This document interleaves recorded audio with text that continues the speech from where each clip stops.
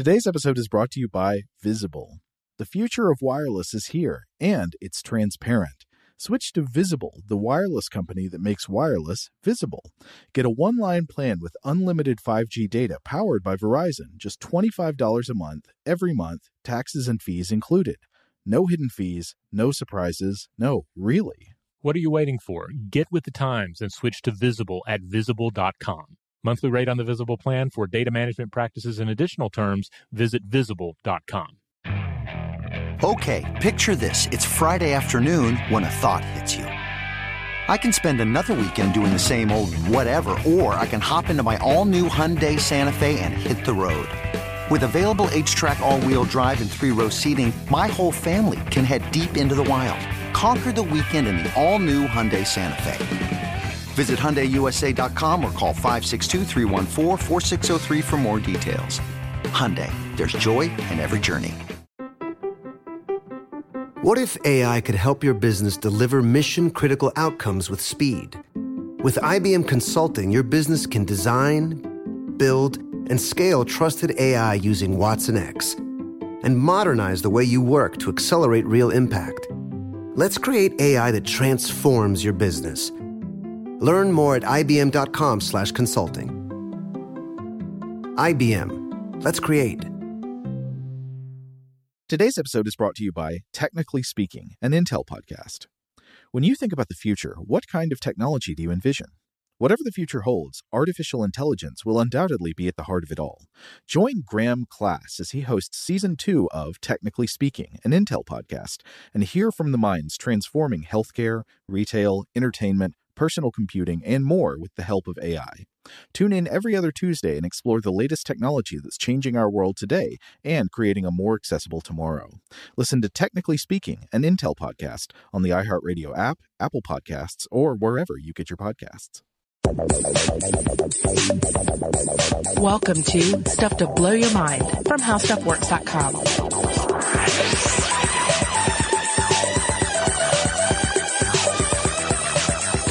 Hey, welcome to Stuff to Blow Your Mind. My name is Robert Lamb. And I'm Christian Sager. Tell me something, Christian. Yeah. What's your relationship with the exorcism? Well, or exorcism in general. It's funny you should ask. I think I've told this story on this podcast before, but when I was 12 going into 13 years old, went to a Baptist private school in Florida. Mm-hmm. And they very much taught us as students there that demon possession was real, and to constantly be on guard from demon possession. And they would tell us stories of people that they had performed exorcisms on and really kind of, literally put the fear of God into us. And I had this experience where my family went on vacation that same year that I was attending that school. We went skiing. And I wasn't wearing, what do you call them? Snow goggles. Right. When I was skiing, and it was a really sunny day and the sun was bouncing off of the white snow. And I didn't realize it. I was a little kid and I got snow blindness. That night I went blind in the middle of the night. I woke up and I was blind and I couldn't see anything. And because I had been at this school, I was utterly convinced that I was possessed by a demon and that I couldn't see anything because the demon was in control of my body and the demon was seeing out through me. It really, it freaked me out. I was pretty traumatized by the whole thing. I was young. And therefore the movie The Exorcist was something I avoided until I was 30. Yeah. I always knew it was out there. As you know, I'm a horror fan, and I just always avoided The Exorcist. I was like, I know I like scary movies, but I just don't know if I can handle that one. And I finally worked up the courage to watch it, and I loved it. And I really found that there's something there in terms of my storytelling that I wanted to use. That moment from when I was 12 years old and was so terrified of demon possession that I wanted to incorporate into some of my stories. How about you? Because I know you've told this on a previous episode about exorcism for Stuff to Blow Your Mind. I listened to it, but then you've told me this story as well yourself. You actually saw an exorcism. Well, It was a sort of exorcism. What we're talking about here is a backroom exorcism at a late 90s First Baptist Church coffee house, youth group coffee house in Fayetteville, Tennessee. So to ground it properly in the sort of the culture there, spiritual warfare, as they called it, was kind of a big deal in those days, and maybe it still is in many circles. And this was the notion that demons and angels are actively waged in an invisible war for individual souls. Right. So it's the Screwtape Letters by way of Frank Peretti's This Present Darkness, which was like a Christian young adult book about this kind of spiritual warfare. Okay. You know, angels trying to get you to do one thing, demons trying to do the other, and then like having a big duke out fight. Yeah. And all of this too by way of youthful enthusiasm to change the world and interact with a hidden magic of the world. So long story short, there's a guy at this coffee house. He wasn't feeling so hot. So a soft exorcism, I guess you might call it, was performed to free him of the demon. So there were no weird voices. There's no acting out. Nobody was tied down or anything. It was just some prayer.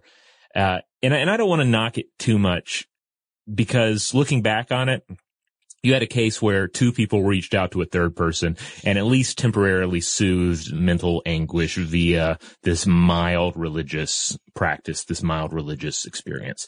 But of course, it all depends on what was actually going on with that young man in the back of the coffee house. Sure. What was he actually experiencing or wrestling with?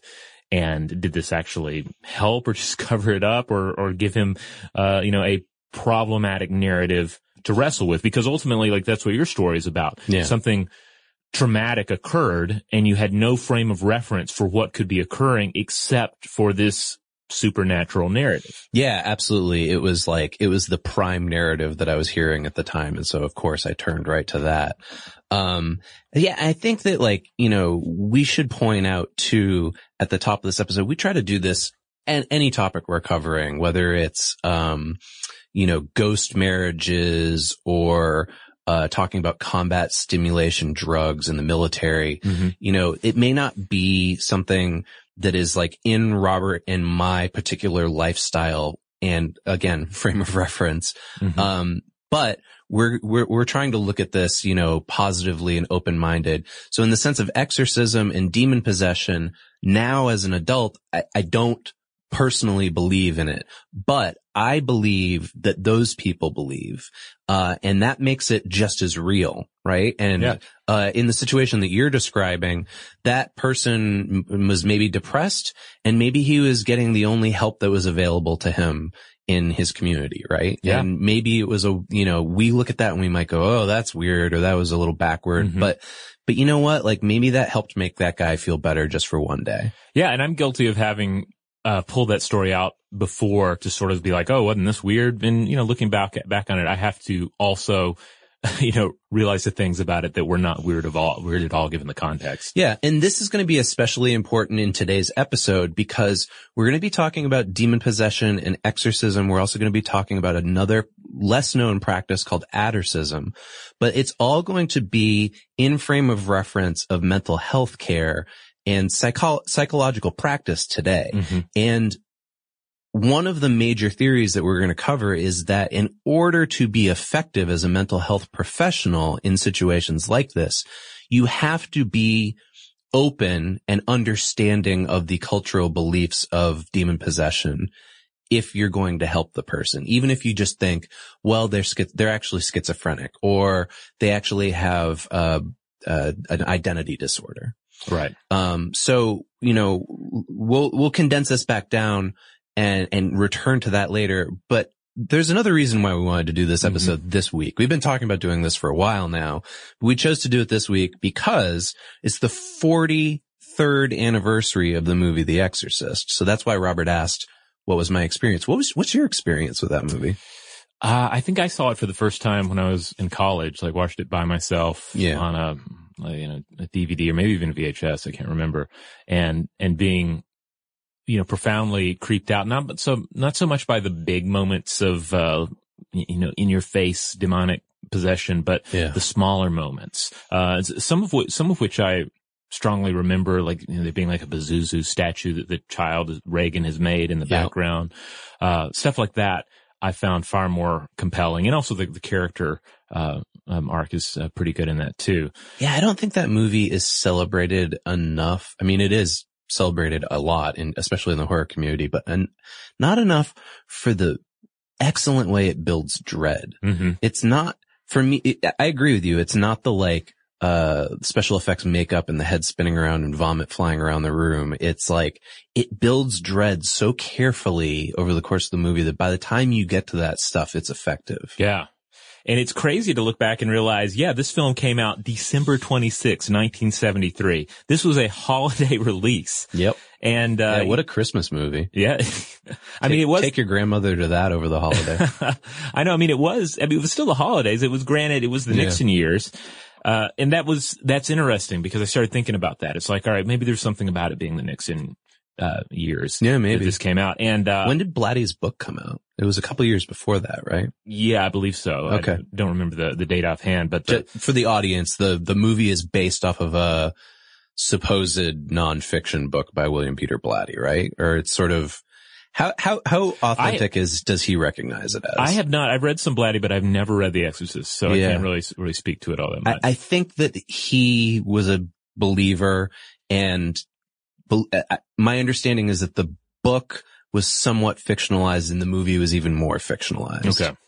Well, the movie is interesting when you start piecing it apart. I actually ran across a really cool article on History Today about The Exorcist. Oh, yeah? Here's a quote from it. Indeed, Father Merrin's warning to beware of the demon's voice as it mixes lies with truth is exactly the sort of thing President Nixon had begun to say about the American media as it probed the breaking story of Watergate. Huh. This is very interesting, especially because of the episode on heroism that we are also doing this week. Which also we talked about Nixon and Captain America at the time. Wow. Yeah. Man, that it's interesting. I wasn't alive then, but that presidency really seems to have permeated out into the popular culture hive mind. This particular article also touched on the conflict between science and the forces of darkness, which of course is a theme in the movie. Yeah. But there's this one scene, and I completely forgot about this, but Reagan, the child, predicts the death of a U.S. astronaut at a party. Yeah. Yeah. And I've completely forgotten about that, but this is another area where modern science is up against darkness. It's dealing with modern science's inability to treat something that is ultimately a spiritual malady. It's a fun read. It's by an author by the name of Nick Cull, and it was published back in the year 2000. So The Exorcist is everywhere. I mean, we return back to that, and I think still today, most people's, unless they've participated in an exorcism, their understanding of exorcism is probably the one from that movie, right? It's very Catholic in ritualistic nature, and it adheres to that kind of, model. Mm-hmm. And it's, what's interesting is we're coming back around on it again. There's a lot of demon possession stuff in popular culture again. There's an Exorcist TV show right now. Mm-hmm. In fact, I believe the week that this episode's publishing, the TV show will have just ended. And I've been watching it, and it's kind of okay. I was surprised. Yeah. I thought it was going to be awful, but it really surprised me. Huh. Yeah. It's nowhere near as scary as the movie, but it's got some interesting stuff going on in it. So we're revisiting exorcism. And when I say we're revisiting it, that's because Stuff to Blow Your Mind has previously covered exorcism and cognitive disorder in a 2011 episode, with you and former host Julie Douglas. And I went back and listened to that episode in preparation for this one.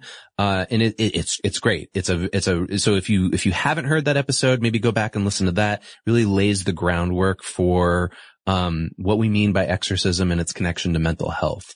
Yeah, but don't stop listening now. We're pretty self-contained in this episode. Yeah, no spoilers for that episode. Yeah, it isn't so much a part 1, part 2, but if you dig this episode, you may go back and check that one out. We'll include a link to it on the landing page for this episode. It's stufftoblowyourmind.com. So what do we mean then? What's the definition of possession? Well, when we hear that term, what we're commonly referring to, and keep in mind, possession and exorcism are culturally almost universal. They occur all over the world. Yeah, no matter how much your mind is informed by that idea of like the Catholic priest at the bed of the possessed individual, it goes beyond that. It refers to a hold exerted over a human being by some external force that's more powerful than they are. So depending on the culture, we're talking about demons, maybe ghosts, animistic spirits, gods, or even alien entities. I just watched a kind of like crappy but good horror movie from 2009 called The Unborn. Did you ever see that one? No. Is this the one that, the guy who wrote, the Blade movies did? Yeah, it's David Goyer. Okay. Yeah, he wrote it and directed it. Yeah. And the premise is, it's like, this was at around that period of time where Hollywood was like, oh, we gotta do exorcism movies, but not Catholic ones. So there was a Dybbuk in it, the Jewish tradition of possession. And, the idea was there was a Dybbuk that was like, harassing this young girl. Mm-hmm. Anyways, it's not that great of a movie, but goes to show you there's a lot of different things. It's not just demons. Sometimes it's your ancestors maybe, or sometimes, the idea of aliens, figures into it. Right. But the same central premise is common almost across all human cultures. It's often accompanied by something that's referred to in psychology as a possession trance. Now, recent studies on this phenomenon have located it within a wider social and historical context. So they're basically trying to describe it as a way that identity, maybe gender, and our bodies are negotiated within our cultures. And these practices are found in Asia, Africa, America, Latin America, Europe, and Oceania.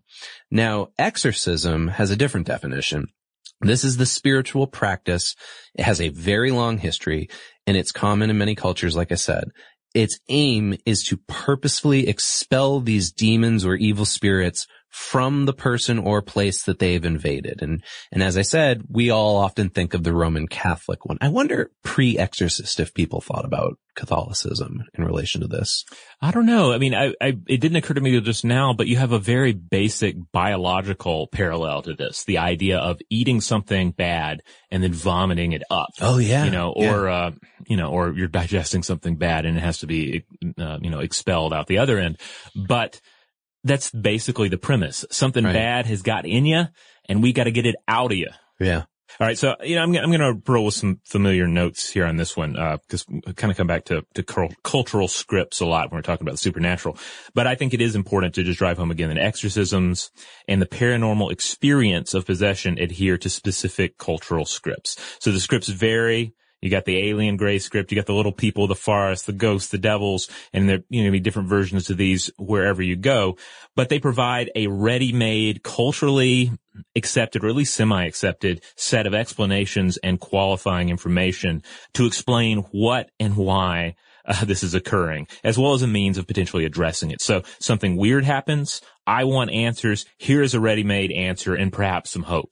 Very similar to your experience with the snow blindness. Yeah, absolutely. And this reminds me there's like two different kinds of horror right now. There's like the weird, right? Which is like you're left with no answers and it's utterly a bizarre experience and you don't really have any rule book, right? Mm-hmm. And then, but even that's kind of an answer. It's like saying you don't know, but we can't know. Yeah, exactly. That's true. It's very Zen.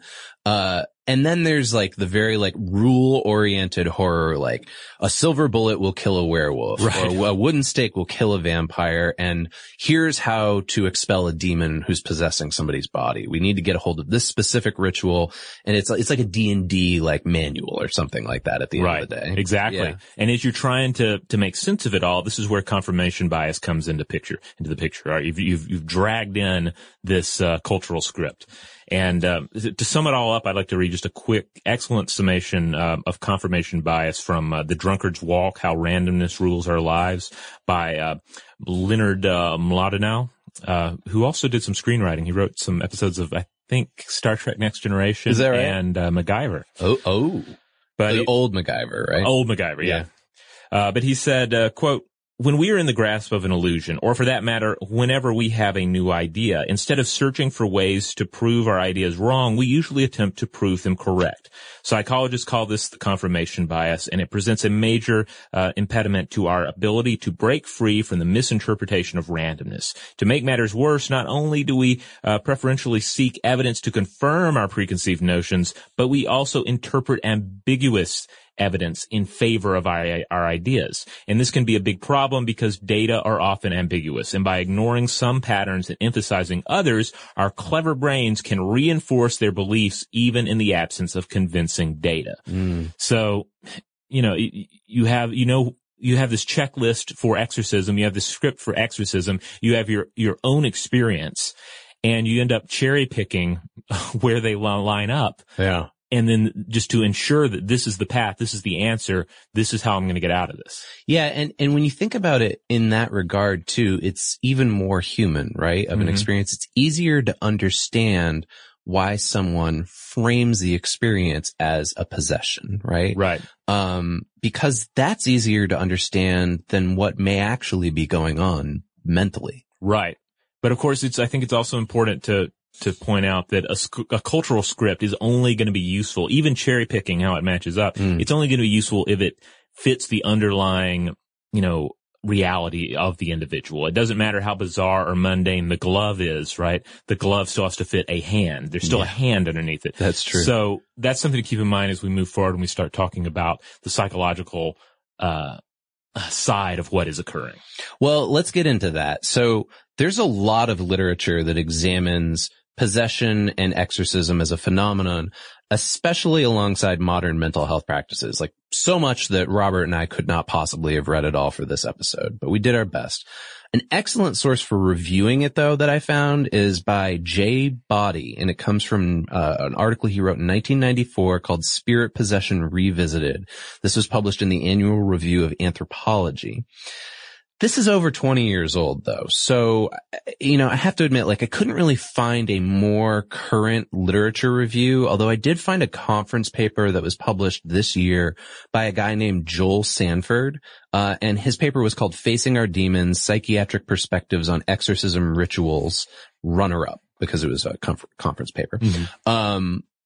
And he did a really good literature review in there as well. So both of those informed what we're going to bring to you today.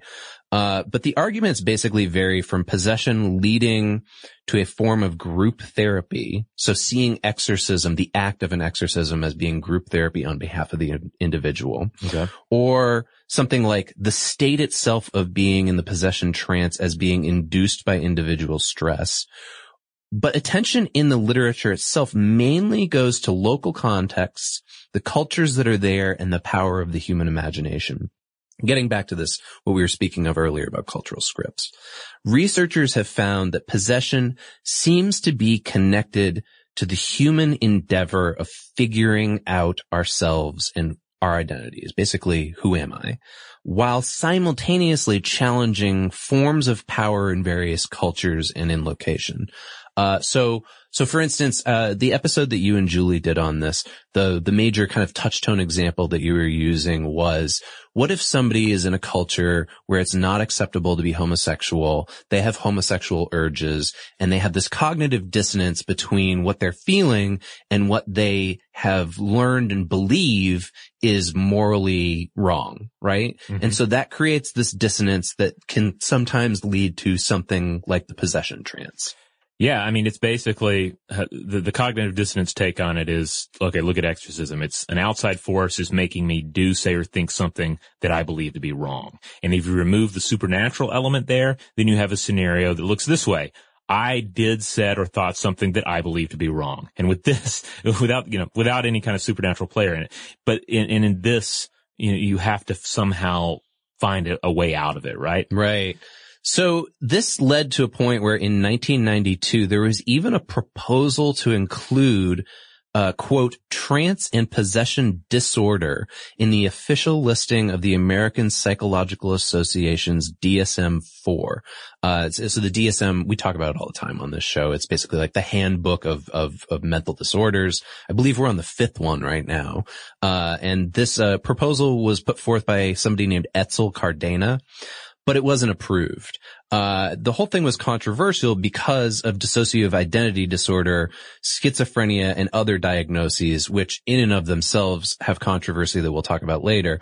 But trance and possession disorder would have identified the psychosis as it would give it a diagnosis, basically, that could cross-culturally incorporate clearer perspectives to allow us to understand human consciousness and identity. So it was essentially embracing this idea that the possession trance was universal across cultures.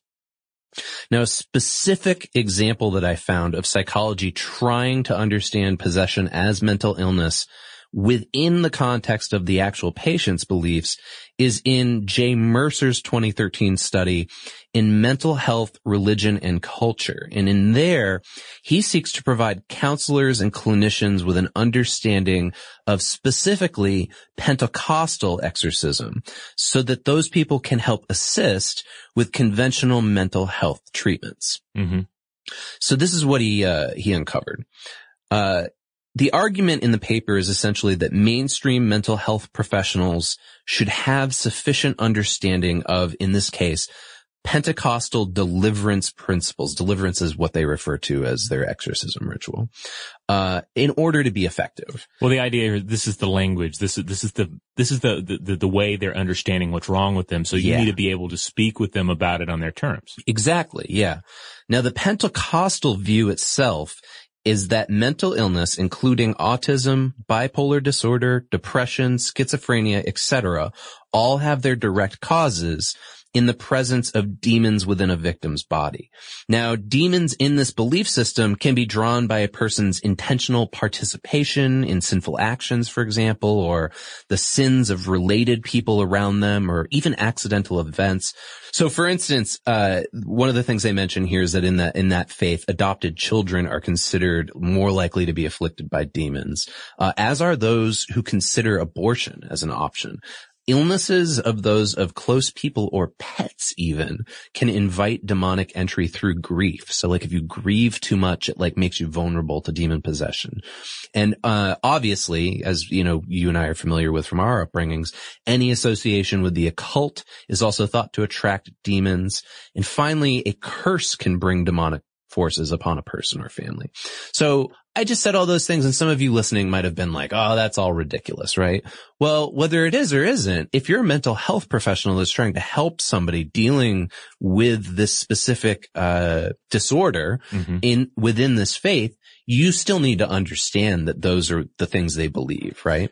Right. Yeah. I mean, like everything you described here, especially with the role of sinful acts in all of this, it just seems so steeped in cognitive dissonance. And in order to reach them, you kind of have to, they've built a barrier out of the cognitive dissonance that you have to be able to break through.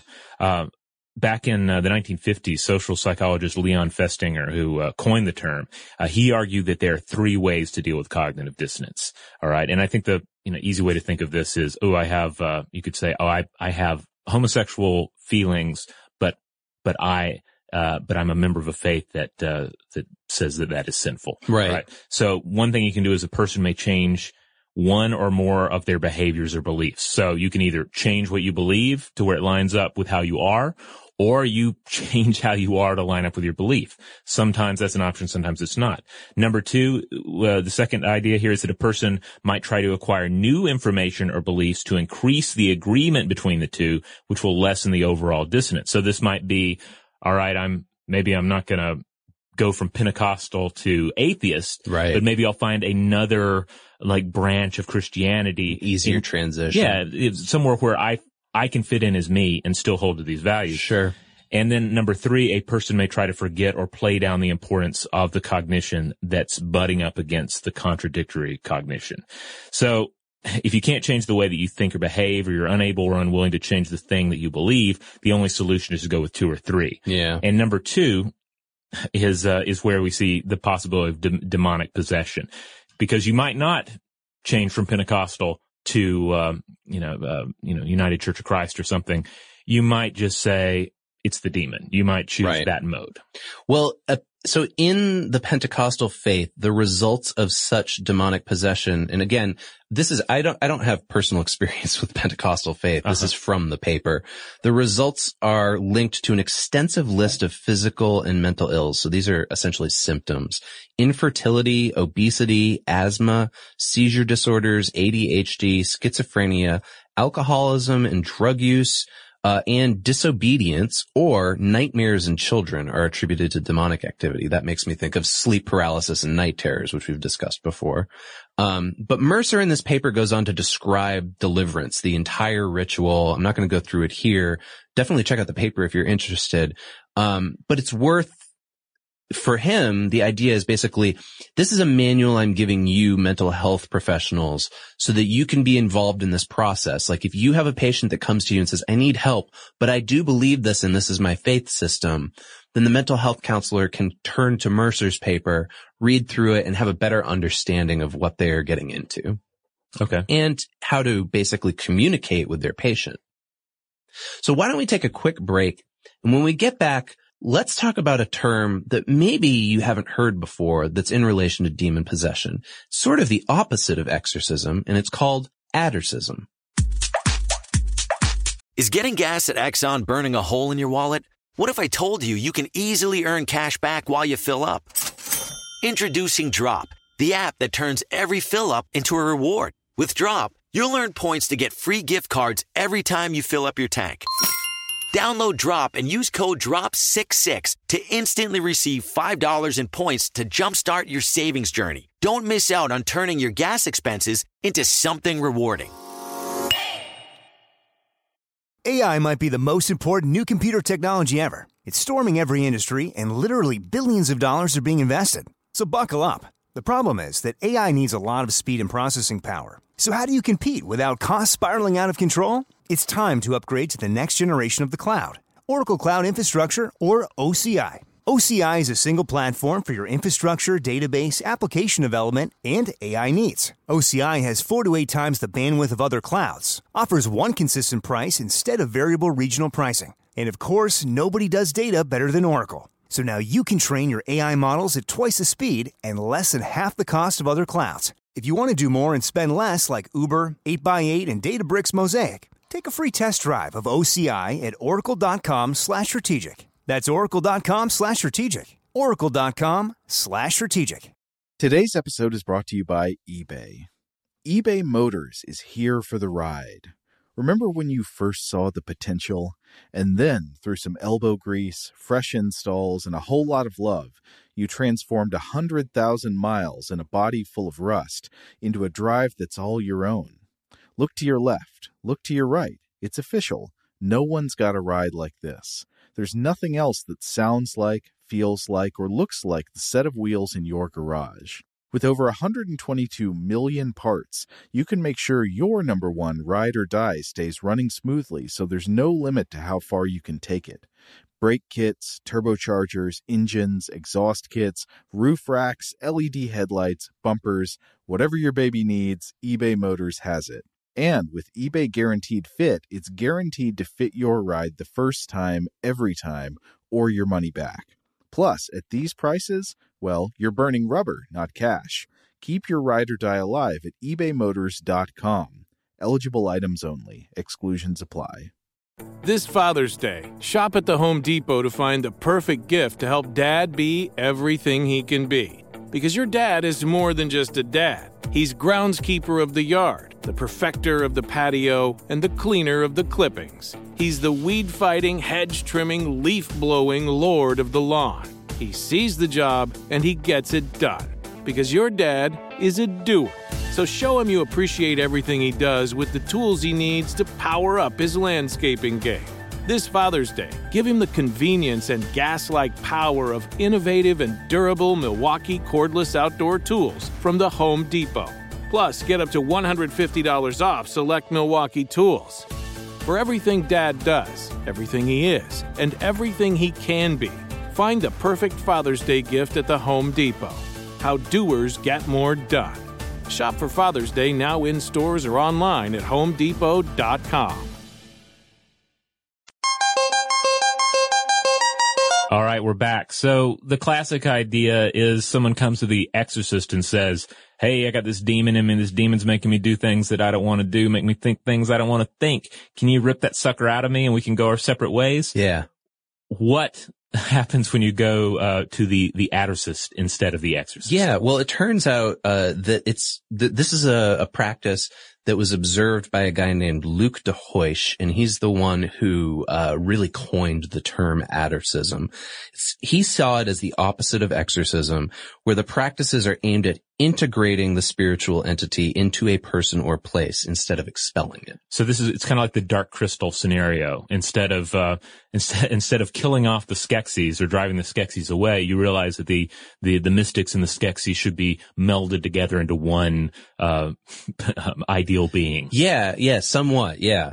It's regarded as having a healing, beneficial practice, and it implies an open attitude toward what is normally perceived as negative and antagonistic to understand its real nature. So let's place this within the context of the movie The Exorcist, what everybody understands the most. So in this case, the priests would come in to Regan's bedroom, and she'd be flailing around and vomiting and stuff, and they would accept that malevolent entity within her and try to beneficially integrate it either into her or into themselves. Now, it seems like it's more often, from what I was reading, that the practitioner of addercism absorbs the spirit into themselves, integrates it into themselves, than the other way around. Although there was some contrary stuff going on in the literature.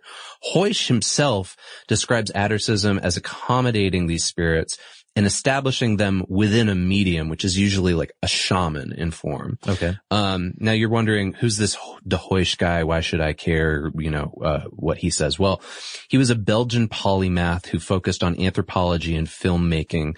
He was pretty well known within France's academic system. He was a passionate proponent of Claude Lévi-Strauss's structuralism, and he applied that in his study of cultures in Central Africa, of which he was an expert on their religions, myths, and art. So while he was studying these, like, he went in person to these addercism or addercistic rituals, he basically, saw them as a version of the possession trance that we were talking about earlier. Mm-hmm. And he argued that it was a psychophysiological state that involved a transformation of the state of consciousness. Now, within this is where he brings in shamanism, which I know is something that you're very interested in and has been discussed on the show before. He tied that together with possession and dreams and sleepwalking and modern hypnosis.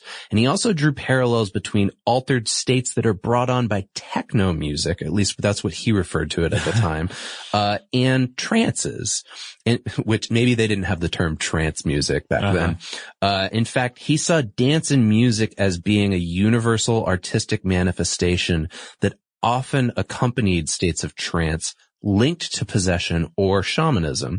And he also notes, don't forget that shamanism, especially self-induced shamanistic trances, usually involve some kind of hallucinogenic substance.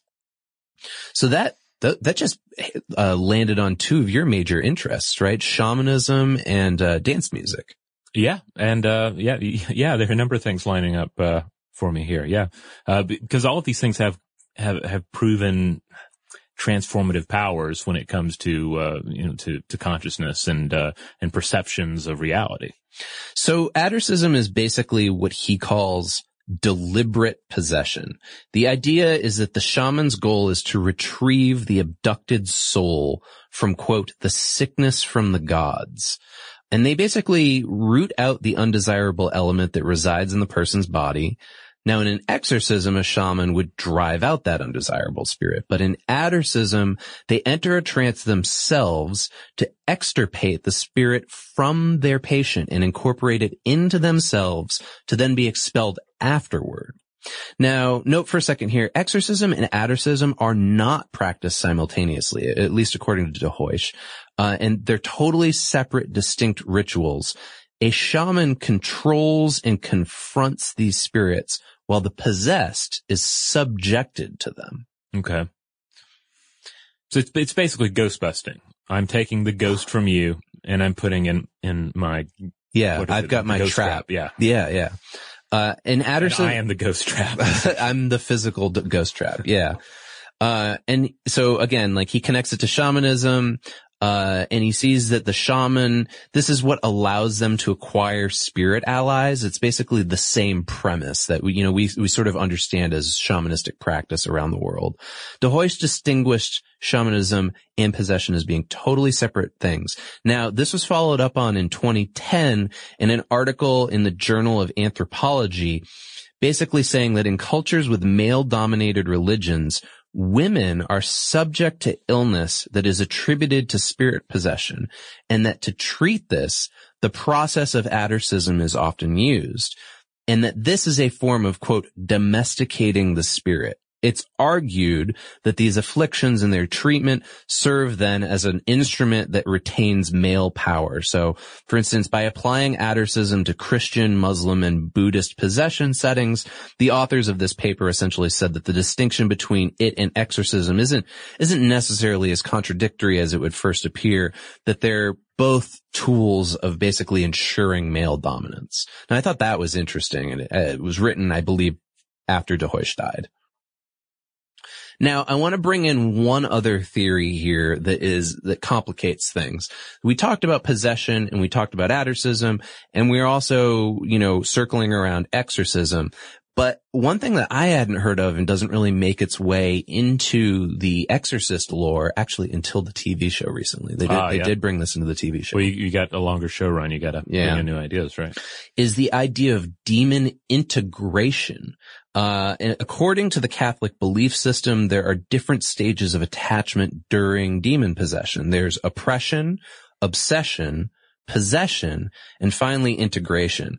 And the last stage occurs when a person who is, being subjected to this chooses to accept the demon. And I thought this was particularly interesting because we use the same term integration when we're referring to one of the treatments for dissociative identity disorder, a disorder that is often used synonymously along with possession.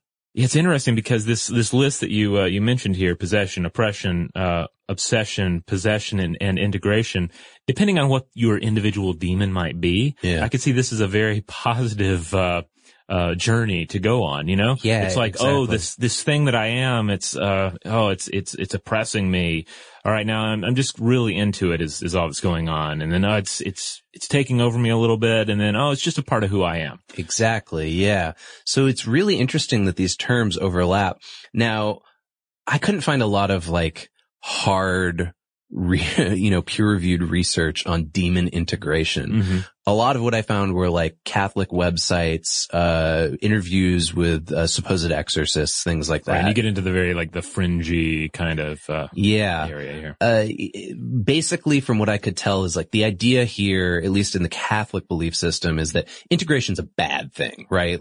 If a demon integrates with your human personality, your soul's dead. And in the TV show, they basically say something to that effect. They're if this goes too far, they're going to integrate and then she's lost forever. Something to that effect, right? But we see it very differently in a mental health situation. Yeah, very, very differently. All right, we're going to take a quick break, and when we come back, we will dive into dissociative identity disorder. Is getting gas at Shell burning a hole in your wallet? What if I told you you can easily earn cash back while you fill up? Introducing Drop, the app that turns every fill up into a reward. With Drop, you'll earn points to get free gift cards every time you fill up your tank. Download Drop and use code DROP88 to instantly receive $5 in points to jumpstart your savings journey. Don't miss out on turning your gas expenses into something rewarding. Today's episode is brought to you by eBay. eBay Motors is here for the ride. Remember when you first saw the potential? And then, through some elbow grease, fresh installs, and a whole lot of love, you transformed 100,000 miles and a body full of rust into a drive that's all your own. Look to your left. Look to your right. It's official. No one's got a ride like this. There's nothing else that sounds like, feels like, or looks like the set of wheels in your garage.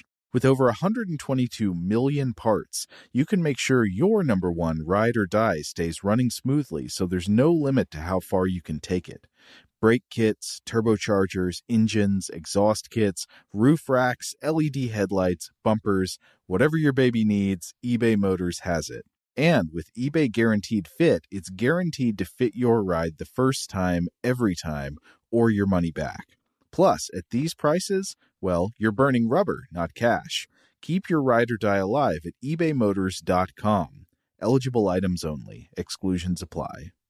This Father's Day, shop at the Home Depot to find the perfect gift to help Dad be everything he can be. Because your dad is more than just a dad. He's groundskeeper of the yard, the perfecter of the patio, and the cleaner of the clippings. He's the weed-fighting, hedge-trimming, leaf-blowing lord of the lawn. He sees the job, and he gets it done. Because your dad is a doer. So show him you appreciate everything he does with the tools he needs to power up his landscaping game. This Father's Day, give him the convenience and gas-like power of innovative and durable Milwaukee cordless outdoor tools from the Home Depot. Plus, get up to $150 off select Milwaukee tools. For everything Dad does, everything he is, and everything he can be, find the perfect Father's Day gift at the Home Depot. How doers get more done. Shop for Father's Day now in stores or online at homedepot.com. Dad deserves something really nice for Father's Day, but let's face it, we usually don't do it. Big gifts are for Mother's Day. Picking something up on the way is for Father's Day. Well, let's make Father's Day something this year with the Bartesian Cocktail Maker. It whips up over 60 premium cocktails on demand, each ready at the push of a button. And right now, you get $50 off the Bartesian Cocktail Maker when you buy one pack of Dad's favorite cocktail capsules. Dad will publicly love that you saved $50 on the countertop machine that crafts premium cocktails on demand. And he'll secretly love that you splurged on him for Father's Day with the gift of a Bartesian. Because the only thing that lets Dad know he's the world's number one dad better than a world's number one dad coffee mug is an artisan cocktail in his hand. Make Dad's Father's Day and Father's Day cocktails with all natural juices and bitters without making any mess at all. Visit BARTESIAN.com/father to get $50 off the best premium cocktail maker for Dad at the best price for you. Bartesian. Premium cocktails on demand. All right, we're back. So, okay, there are obvious parallels between what we have been calling possession so far, with what is now referred to as dissociative identity disorder. But let's give a little bit of a primer for everybody on what we mean by that when we're talking about it in psychological terms. It's characterized as an involuntary escape from reality with a disconnection of thoughts, identity, consciousness, and memory. And it's estimated that 2% of people experience a dissociative disorder of some type, not dissociative identity disorder. That's a subcategory. The symptoms usually develop in response to a traumatic event in order to help the person keep their memories of that event under control. And treatment involves a combination of psychotherapy and medication. Now, symptoms of this can include memory loss, out-of-body experiences, depression, anxiety, and a lack of self-identity. Sounds like possession, right? A lot of the similar symptoms, or at least to possession trance, as it's referred to. Now, the DSM identifies that there's 3 types of dissociative disorders. There's dissociative amnesia, and that's where your main symptom is that you don't remember important information about yourself. There's depersonalization disorder, which involves ongoing feelings of detachment, as if you're kind of like watching your life play out as a movie. And then there's dissociative identity disorder, and that's the one we're going to focus on here. It was known as multiple personality disorder until 1994. We don't use that term anymore, at least in the psychological discipline, they don't use that term. And it's characterized by the patient alternating between identities. These identities can alternately take control of the individual, so they experience memory loss. So there might be some of that amnesia part. So it's important to note that this isn't a proliferation of separate identities, the way we now define it as identity fragmentation, which is, I think, why they changed the terminology. It's a pretty controversial diagnosis, too. Yeah, this is kind of the realm of superstar psychology in TV movies. Yeah, totally. I mean, like, isn't there some movie coming out soon with, the guy who plays Professor X in those X-Men movies, not Patrick Stewart, the younger one. Oh, yeah. James McAvoy, where he's got like, dissociative identity disorder and like captures a bunch of teenage girls. Have you seen the trailer for this? I haven't. It's some like horror movie that's coming up. So yeah, it's very much like popular in pop psych, especially as applied to like storytelling. All right. But it's more that instead of like, oh, I'm a pirate, I'm I'm this, I'm that, I'm the other. These are different fragments of who you are already. So in some of those interpretations, you can see where they might line up with this idea that you're becoming separate people. But we're all this kind of, assembly of separate people. Yeah, exactly. And here's the thing, brain imaging has corroborated identity transition in some patients. So there is some empirical evidence that it's real. Mm-hmm. Today we understand it as a failure to integrate the various aspects of our identity, our memory, and our consciousness into a singular self. Personality states within this now, they're referred to as alters, and they have characteristics that distinctly contrast the individual's primary identity. Now, how does this all relate to demon possession? Okay. In 1981, a guy named M.G. Kenny, I think this is the first person who published a paper linking the two things together. And Kenny described multiple personality, because that's what it was described at the time, as being surrounded by a halo of the occult. He reviews in this paper the intellectual history of the relationship between dissociative identity disorder and possession, and then he outlines all the relationships. And basically his conclusion is that the connections between these two things became suspect as the belief in possession declined. So it was like the actual like psychological disorder, was sort of tainted by possession's sort of occult background. So basically we got a better script to describe what was happening, and then we got an even better script to describe what is happening. Yep. And so that for a while led to a decline in interest in multiple personalities and the frequency of their reported cases. But the DSM-5 does state the following about dissociative identity disorder. And I'm quoting this here. It says, in settings where normative possession is common, the fragmented identities may take the form of possessing spirits, deities, demons, animals, or mythical figures. So there's a pretty direct connection there in the Manual of Psychiatric Disorders that connects demon possession to this particular disorder. Now, in a study conducted for the Journal of Psychology and Theology, researchers found that dissociative identity disorder lined up with cases of possession that they looked at as well. And they looked at 47 incidents of exorcism that were conducted on 15 different patients. And they found 5 types of exorcism that used 8 methodological factors within their, context. And these included the patient's permission, that the exorcism was non-coercive, active participation by the patient, an understanding of dissociative identity disorder dynamics by the exorcist, implementation of the exorcism within the context of psychotherapy, the compatibility of the procedure with the patient's spiritual beliefs, incorporation of the patient's belief system, and encouraging the patient's independence regarding exorcism. So you can see here, like, where this is going. In that paper, they're sort of making the argument that the exorcist should be aware of the psychological theories surrounding dissociative identity disorder. In these other papers we talked about earlier, they're basically saying, well, the mental health professionals should be aware of the ritualistic practices of exorcism. So they're sort of trying to get these parties to meet in the middle for the benefit of their patients.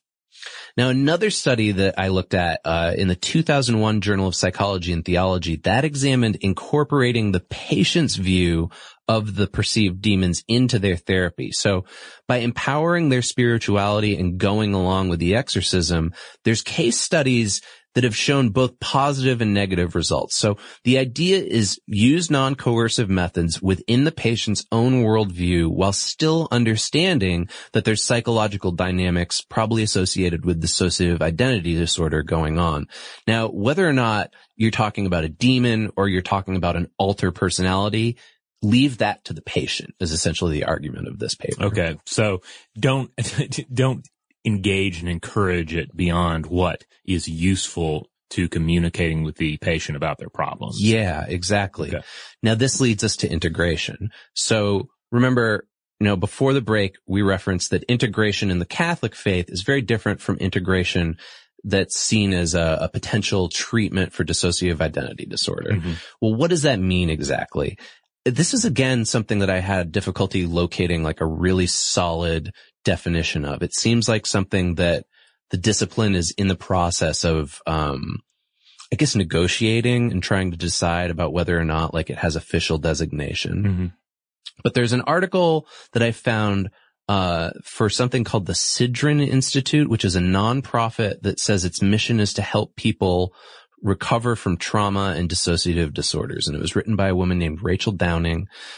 She writes the following about integration as it relates to dissociative identity disorder. It's worth noting, too, she is both a trained therapist and a fully integrated former dissociative identity disorder patient. So she's speaking from experience as well as expertise.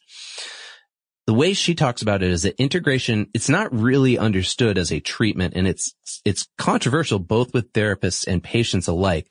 Some patients express fear of integration, and they see it as being disrespectful of the role that their alter personalities have played in their own survival. So for instance, like, whatever traumatic event maybe caused the dissociative disorder in the first place, that personality helped you cope, right? Yeah, like I guess the like simplistic example that comes to mind in a lot of this would be like, all right, this individual has they've splintered, and so like there's normal them and sexy them.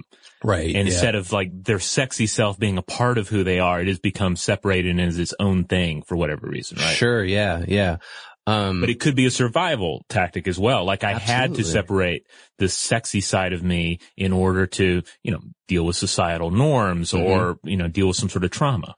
Yeah. Or, some people would say, depending on the cultures, oh, that sexy side of me, that's a demon. Yeah. I'm possessed by that demon and it's making me do those things. Yeah. So therapists are encouraged to not actually discuss integration as a possibility until later stages of therapy with dissociative identity disorder patients. Mm-hmm. According to Downing, some consider it to be a personal choice. So it hasn't really been ironed out as like, this is the way to go. It's not like there's one path for that kind of therapy and it always results in integration. But the way she defines it is essentially a means of acceptance and ownership for the thoughts, feelings, and memories that are labeled as personalities belonging to, quote, me. You give up the split that says that something is not me, and you accept all those dissociated aspects of oneself. So this is a process that occurs in therapy over a long period of time. It's not like a singular event, like, I don't know, like I'm thinking of like one of those movies, like wasn't Sybil that movie from like the 80s, the TV movie about multiple personality disorder? I think so. Yeah, I haven't seen it, but I don't remember that movie very well, but I imagine that it had some ending where it was just like there's some event and she's just like, I'm whole again, I'm integrated, and that's not how it works. So it's important to distinguish that integration from the integration that's associated with possession in the sense of, the demon fully taking control of your body. So this now leads to a question here. So we've talked about exorcism, possession, addercism, and all the mental health stuff surrounding these practices. Now, I'm really curious, are any of these like a form of integration in the sense of integrating dissociative identity disorders? So like addercism, for instance, when I first heard about it, it struck me like, well, okay, this is seen as like a more beneficial, positive kind of therapeutic method, right? But it's not really integration per se, in that like the persona, the demon, is still being pulled out of the person but it's being placed into the shaman, right? And then the shaman, I guess, expels it later. But are there models of that where the shaman brings the two together? Or? Yeah, I'm not sure. I'm not sure. And I'm really curious. Like, I couldn't find any literature on the idea of that in any religious culture, like that integration's a good thing. Well, I guess it boils down to the fact that so many of these, like even the multiple personalities to a certain extent, it makes an other out of an aspect of yourself. Yeah. And in order for integration to make sense, you have to realize there is no other. These are all aspects of myself. And if you're already playing with the language of the demonic and the spiritual, it might not be at all something you would want. Now, certainly there are cases where, plenty of traditional beliefs where one intentionally, usually temporarily, like fuses with, say, an animal spirit. Right. Well, and that's shamanistic, right? Mm-hmm. The idea that like they're calling the spirit to them as an ally, and fusing with them that way. Yeah. Maybe that's integrative. Is that the right way to describe it? Maybe that's integration. Yeah. In the sense that they're doing it purposefully. But I wonder if there's a cultural example of somebody who's considered to be possessed and they sort of like shamanistically take control of that spirit, incorporate it into themselves, and it's seen as an ally then. It's seen as a good thing. In the same way that the integration in dissociative identity disorder is seen as, claiming yourself as having, multiple facets. Sort of a digest your demons approach. Yeah. I'm curious about that. To draw a line in the sand here on the healing powers of exorcism rituals, I'd like to point out a 2014 paper published in the Journal of Religion and Health by Turkish researcher M. Kemal Irmak, titled Schizophrenia or Possession. Some of you may be familiar with this already because it caused quite a stir when it came out. Yeah. A fair amount of controversy. You sent this to me this morning and my jaw dropped. Yeah, because you read it, and you're like, wait, he's not actually saying what I just thought he said. No, he actually is.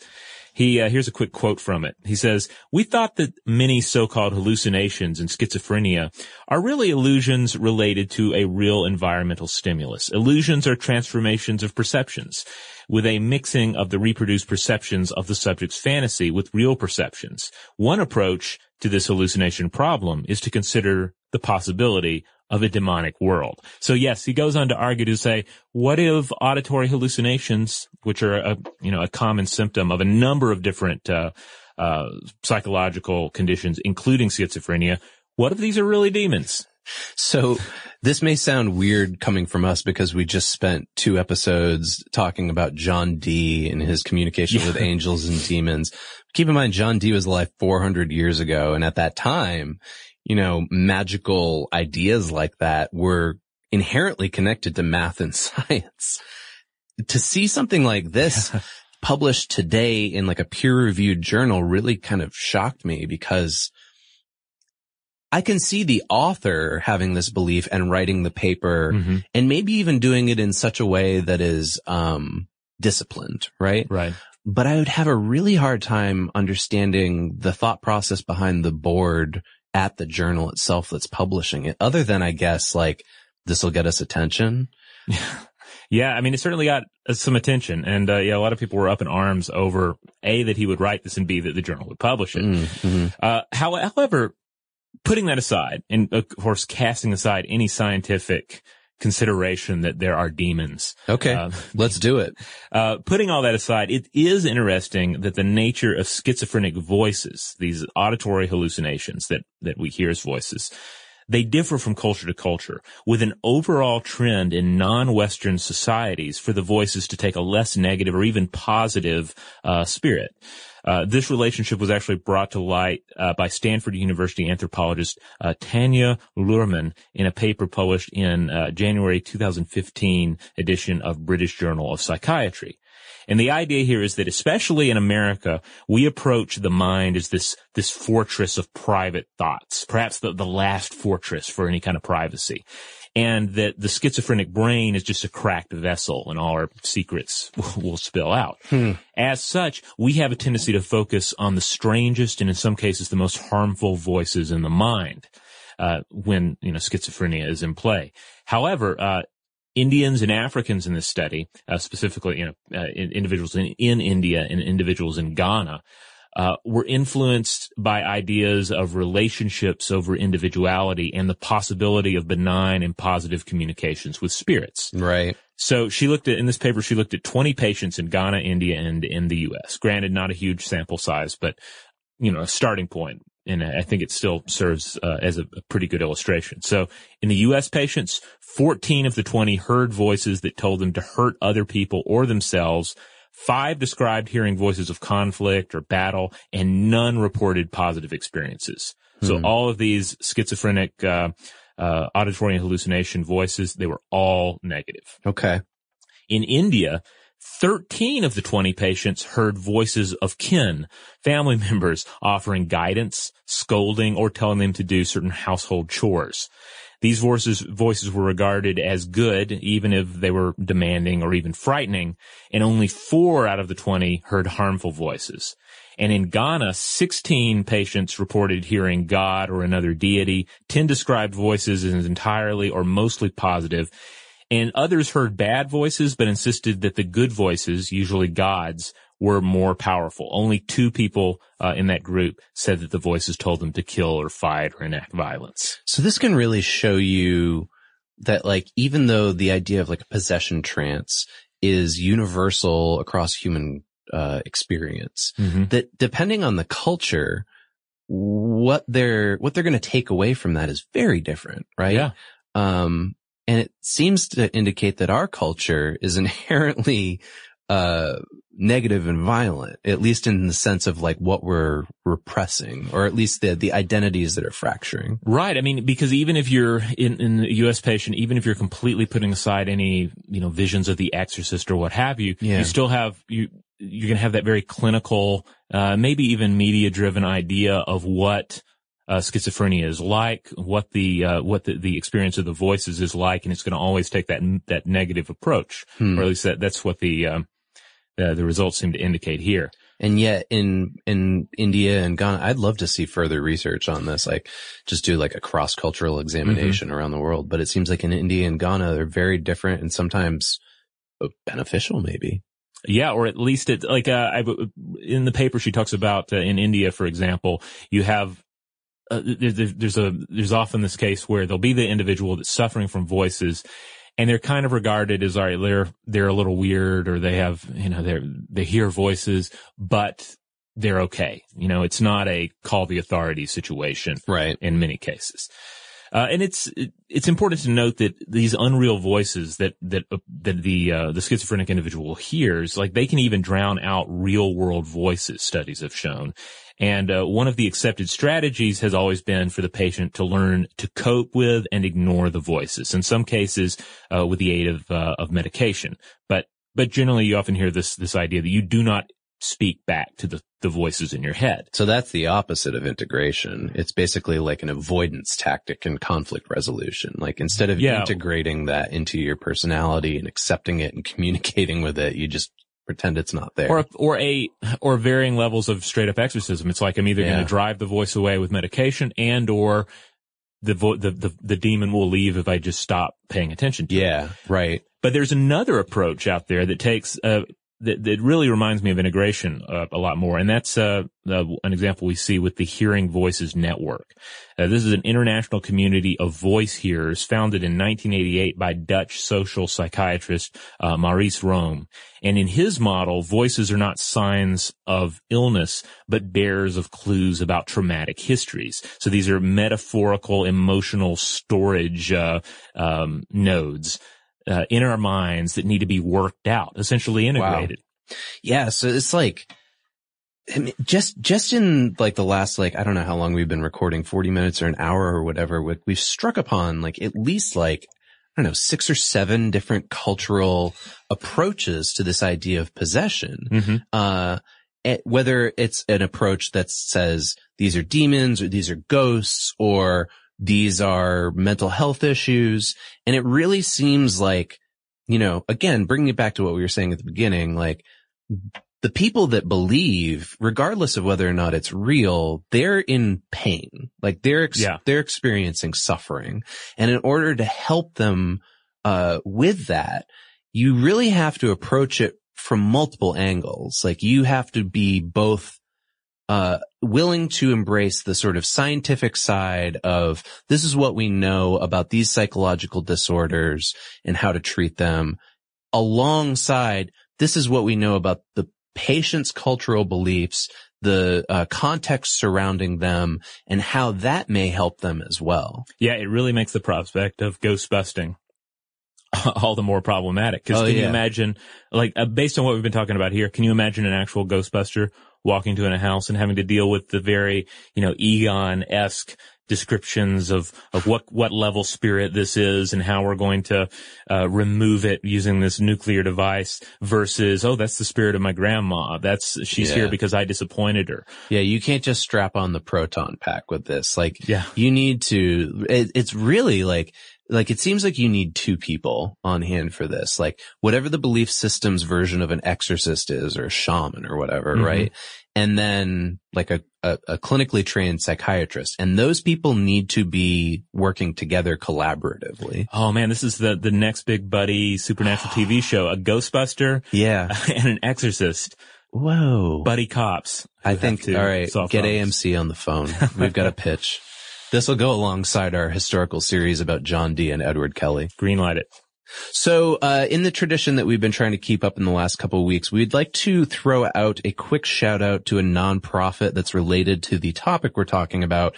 Maybe, this is a topic that resonated with you, or maybe you know somebody that could use some help. So we wanted to let you know about this group called An Infinite Mind. It's a 501c3 nonprofit, and they're dedicated to improving the lives of survivors with trauma that's based on dissociation, with a primary focus on dissociative identity disorder. So if you heard some of the things we're talking about today, and you said, hey, that sounds like somebody I know, maybe this is a group that you could turn to and they could help them out.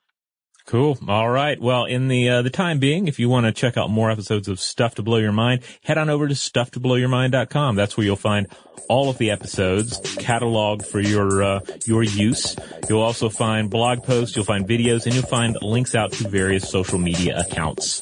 Yeah, and on those social media accounts, we would love it if you would tell us what you think about this whole proposal that we've put in front of you today. Possession, mental health, are they one and the same? Should we bring them together collaboratively for the healing process, or are they totally different things, and are we missing the point entirely here? Let us know on those platforms, or you could just write us at blowthemind@howstuffworks.com.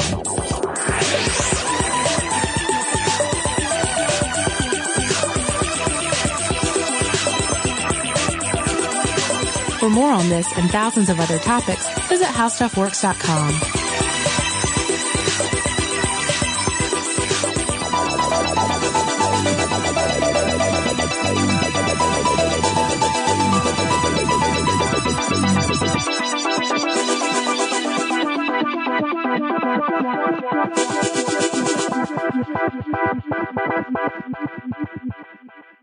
Tired of routine Walgreens trips? Get rewarded for shopping with Drop. With Drop, you can earn free gift cards on groceries, gas, and more. Download Drop now and use code DROP55 to get $5 in points. Join Drop today. You wouldn't expect to hear that we're America's third best city for beer like this one. Or home to vibes like this. And this. It might surprise you that we're top 10 for immersive art that's like, whoa. And, not to mention, we have one of the top zoos in the country. So can a city with the country's best pro soccer team, ranking as a top culinary destination in the world, be in your own backyard? Yes, Columbus. Plan your summer at experiencecolumbus.com/summer. Thinking of popping the question? Diamonds Direct has an offer you can't miss. This month only, buy a natural diamond engagement ring of 1 carat plus and receive a free natural 1 carat diamond tennis bracelet valued at $2,000. Imagine giving her the ring of her dreams and her wedding gift all at once. No one provides education, selection, and value like Diamonds Direct. Your chance to get a free tennis bracelet from your friends at Diamonds Direct won't last long. Details at diamondsdirect.com. Your credit card should match your lifestyle. At Kemba Financial Credit Union, choose a card with benefits that work for you. For a limited time, all cards have 2% cash back on purchases and 0% interest on balance transfers for a year. Apply at Kemba.org. Restrictions apply. Offer ends June 30th, 2024.